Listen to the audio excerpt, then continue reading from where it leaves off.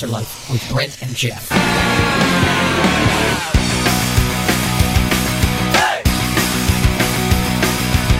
The AltarLife with Brent and Geoff. Thanks for being here this evening. I'm Brent. Geoff is across the table, and we are excited about another AltarLife episode, James episode 2. So get your Bibles, and we're going to have a lot of great music in store tonight. The topic, the cycle of sin, as we continue in James chapter 1. So, James chapter 1, verse 12 through, 17, 18. We'll see. We only got 2 hours, so we can get as far as we can in those 2 hours. Blessed is the man who endures temptation, for when he has been approved, he will receive the crown of life, which the Lord has promised those who love him.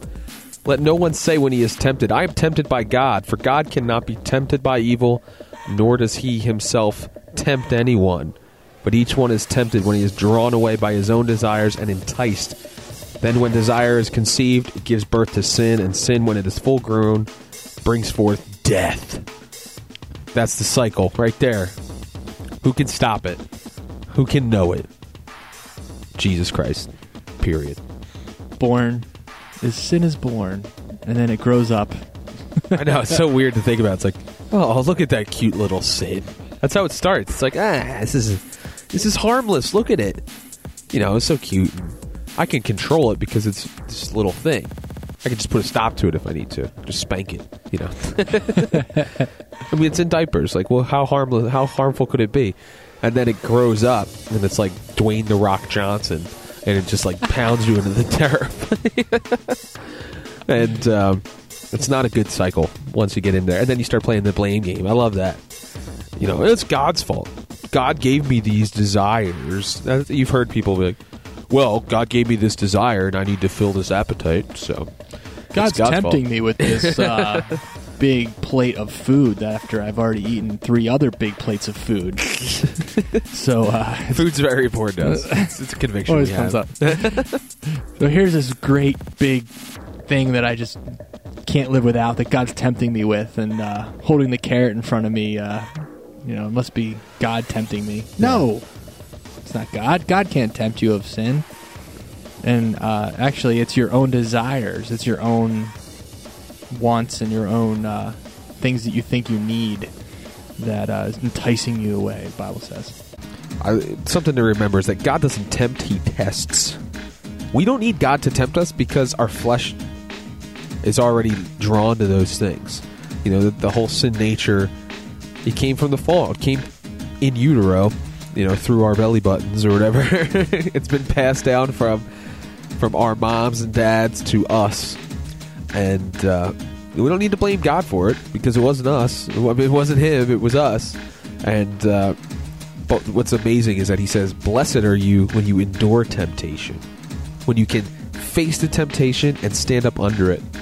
Don't put yourself in temptation and then try to be all tough. It's like when it does come your way and you can't avoid it and you endure it, you'll be approved with the crown of life that God's promised to those who love him, because it shows our love for him when we endure the temptation and abstain from sin, because we tell him in those actions that he's better. And even though this thing's really tempting, God has something better for me. And we're going to continue to talk about this whole cycle thing, because it doesn't just come out of nowhere. Never has anyone just all of a sudden killed someone or or just cheated on their wife out of nowhere. It's never happened. There's always a cycle. There's always something that starts it and then gets to the ultimate fruition. The AltarLife with Brent and Geoff. All right, that was Create a Monster by Monarch, second half of a Monarch double play. And I love that first verse, blessed is the man who endures temptation. And I love the second part because he reminds us of the end.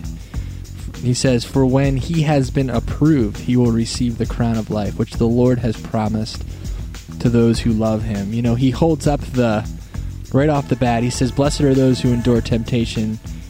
And, so many times when we're faced with that temptation and we're looking at weighing that option, like, oh, I really want to go do this and sin, we forget about what he just reminded us of, is that the crown of life, which we're all living for, the crown of life which the Lord has promised for those who love them, is really what we should be chasing after, what our desire, or spiritual desire, should be pining after, as opposed to the temptation that seems like the only thing. It's like almost become fixed on this thing that we know we shouldn't have, and so easily we forget, like, oh, well, we actually have something so much better, the crown of life, that we should be living for. And he starts off by just giving us those two things right next to each other. Blessed are those who endure temptation, for when he has been approved, he's going to receive the crown of life, which the Lord has promised to those who love him. And then he says, all right, well, let's continue to talk about what it's like when we're in those tempting situations. And that's a pretty cool thing to remind ourselves of. Just because, I almost forget, I'm in the middle of temptation. It's like, I really want that thing, and I forget that, like, oh, but really heaven and the crown of life, the heavenly blessings and the riches of heaven are really what I should be, living my life after. And it makes the temptation go away when we remind ourselves of that, because, like, well, why would I want that then? It's kind of ridiculous. Yeah, that's the biggest challenge when you're in temptation, is to think rationally. Yeah. I often say this, and I pray to God, when I'm faced with temptation, everything is going to seem like giving in is the best decision. Everything around me is going to be telling me that. But help me to think with a clear head and to see that temptation for what it is. And it's a mask. It's a total mirage, or, it's not what it appears to be. And it's the hardest thing to see it for that, because our flesh makes it seem so good. We can blame the enemy, but ultimately it says we're drawn away by our own desires. It doesn't have anything to do with the enemy per se. That was the No Longer with Serpent Sly song about forgetting to watch out for the subtleties and being enticed by the little things that lead to big things. And I was just talking about that with Brent during the break there. It doesn't say that God doesn't tempt us, but the devil does. It's not about shifting blame here.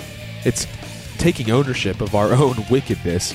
The world has us believe that, we are this way because of our upbringing, or because of the fact that we were in a low income family and everybody else around us was mean to us, so we have the right to be evil and do all these terrible things. Because we have the disease. Yeah. We were next to someone in the subway that had the same disease of sin that we did, so they sneezed on us. And we got it, yeah.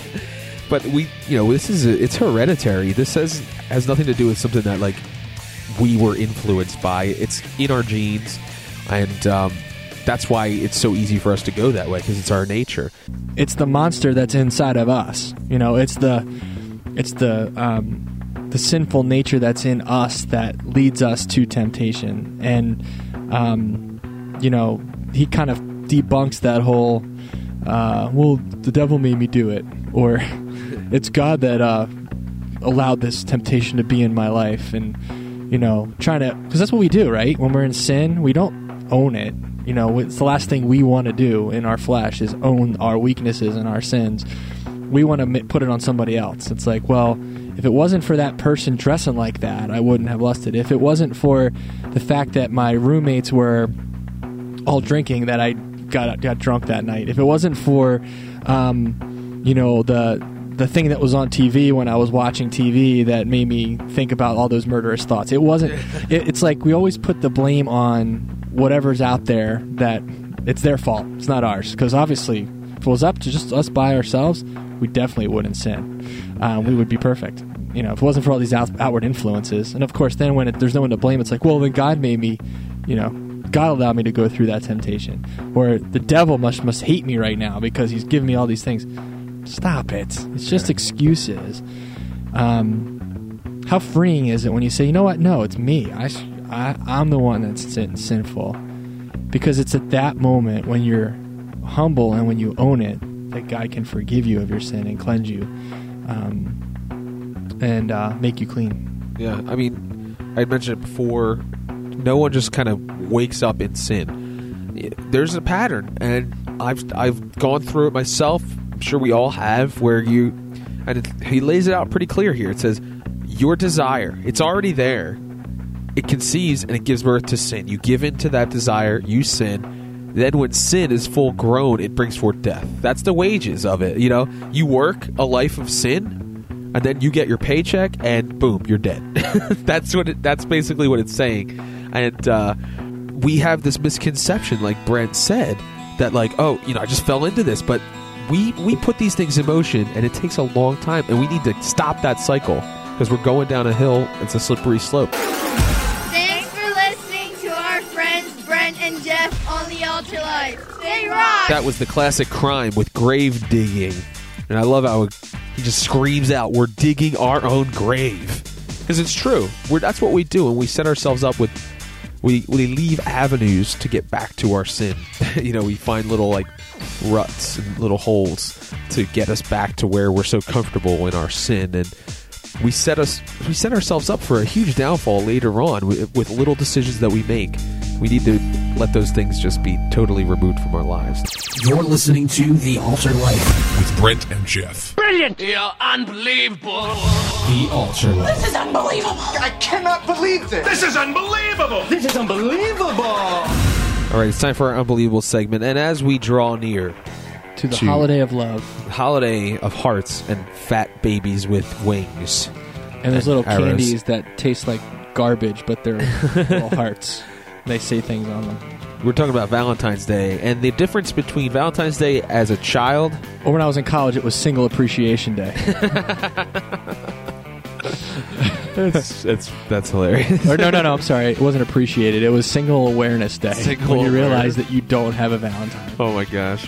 The difference between elementary school and adulthood, and would we be able to get away with behaving the same way in our current life As state? an adult, you know, you're at a job and you've got an office full of people that you like see every day, and then what if Valentine's you just brought in Valentine for everyone? You're like, here, would you be my Valentine?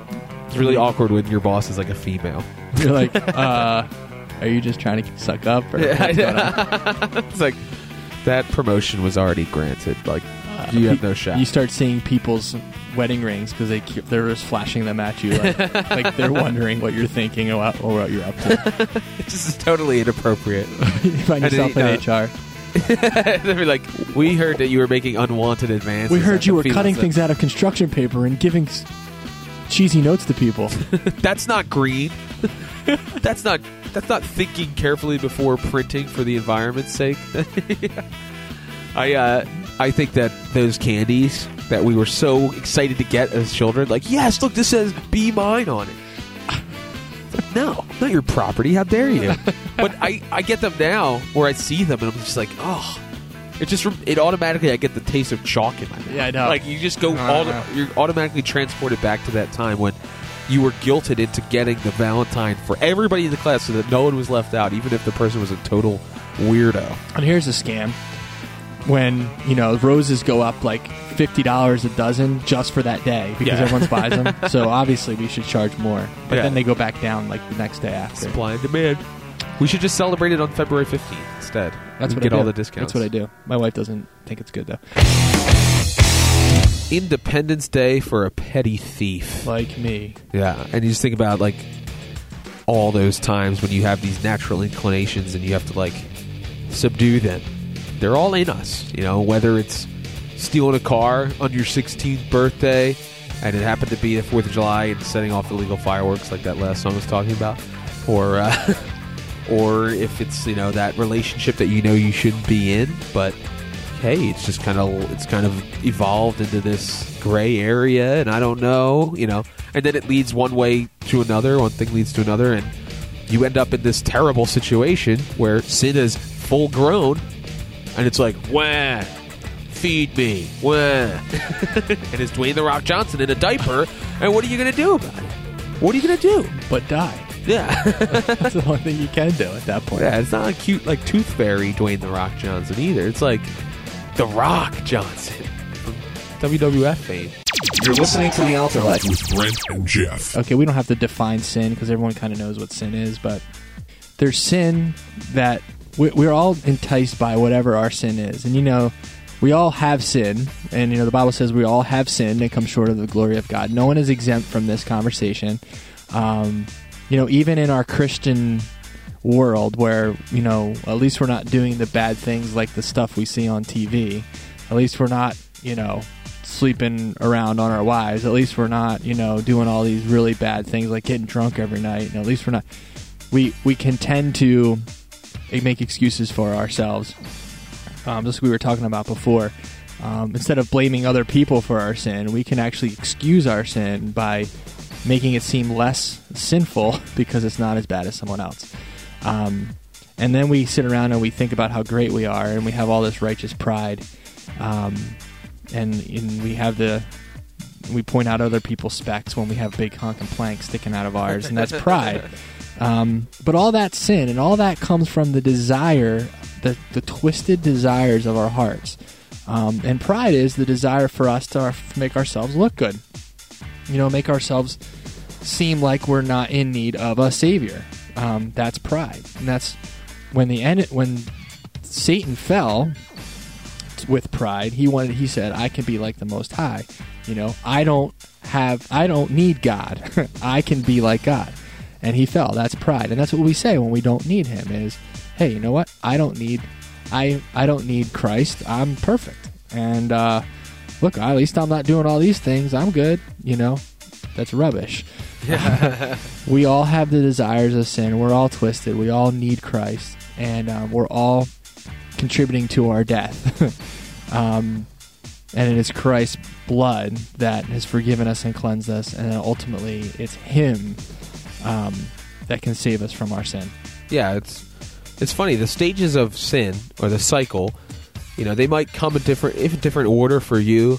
But it's almost like what do they say, the 5 stages of grief, where there's like denial, bargaining, acceptance. There's all these different things, and that's how we get with sin a lot of times. Like Brent was saying, like, you may be in a place where you're like, well, sure, I did this, but it's because of this other person. That's why I did it. When you start to like justify, and you say, well, yeah, I know it's wrong, but, and then you fill in the blank. Or, like Brent said, you get to the point where you're saying, well, this person's a lot worse than me. And you do the comparison shopping thing when you're looking at other people and justifying your actions based on that. And let's move on from all this nonsense about justifying our actions. God knows exactly what's going on. He knows when we're bartering, or when we're like, well, God, I know I'm not going to do this, but maybe I can just do this. And like I said, like every decision, every tiny compromise that we make, every tiny decision that we make to go our way and not God's way, it's setting us up for just a huge, huge fall. It really is. And in my own life, you make little compromises, little sin here, then it loses its luster, that little taboo thing or whatever it is, and then you got to go to the next thing, get that excitement back. You got to go to the next thing. And it's the same thing with a drug addict, man. Like, your body gets used to certain type of drugs, you got to crank it up a notch, and that's how sin is until it brings death. And I was thinking about the verse here in verse 14. He says, but each one is tempted when he is drawn away by his own desires and enticed. The temptation comes in our lives when we're drawn away by our desires. We're not just like tempted out of nowhere and then we start desiring it. It's like our own desires start pulling our heart's attention away, and then the temptation comes in, and because the enemy's trying to jump on that desire, like, you desire this, so I'm going to help you with it, and I'm going to keep tempting you, and I want you to get deeper and deeper. I ultimately want to bring death. So, like, you're sitting here going, well, I'm tempted all the time. I think the trick here is, and that's not really a trick, but I think the pursuit of our heart should be that our desires stay focused on the Lord. That as we draw closer to the Lord, our desires are more toward Him, and we desire less the other things. Our attention isn't distracted as often. Our view of our pursuit of our hearts isn't toward the wrong things. It's toward the right things. And I think in my own life, I've noticed being tempted more frequently when I feel like my heart is further from the Lord, because whether it be just going through a dry time, or whether it be I'm just not spending the right time with the Lord, or I'm not focused on Him. I'm not reading my Word as much. I'm not living in the Spirit as much as I should be. I feel like temptation comes more. But when I'm clicking with the Lord, and my attention is on, He's captivated me with His love, and I'm just right there with Him. The temptations seem to be less because my desires are for God. My desires aren't drawing me and enticing me away to sin. And of course, that I can't do that in and of myself. Yeah, I mean, the key words are drawn away. Like, from what? There's got to be something there. That if you're not locked in with God and you're not clicking, like Brent said, when you're just everything's on point, your desires start to draw you away from that because they don't want that. That's contrary to our nature, to be dying to self and to be resisting sin and to be putting God first, something else other than ourselves first. So our natural desire is to be like, get me away from this nonsense. I want what I want. And, for the person who's just, going back to last week, when they don't have a foundation of faith, they're just tossed around. They're not being drawn away from anything because there's no center. There's no complete balance. And it's important for us to realize that when we're centered with God, He's going to help us so that we're not drawn away from those things. And it's important, like we've been talking about, that this cycle of sin, it's dangerous. And if you're on the path now and you're making compromises and you know that you are, you need to stop. You need to stop justifying, and you need to get right with God so that the enemy, he knows what buttons to push. Our flesh likes sin and likes to be taken away and enticed. And we need to stay grounded so that we're not drawn away. All right, it's time to wrap up for the night. And just an encouragement out of James here to don't let your heart be enticed by your desires and drawn away from what God has for you. And don't allow temptation to win. Blessed are those who endure temptation. We are blessed when we endure the temptation that comes along through our sinful desire. And God has something really special for those, a crown of life for those who endure it. So until next week, we're going to stare the monster down. Be cool cats. Live for Christ. Period.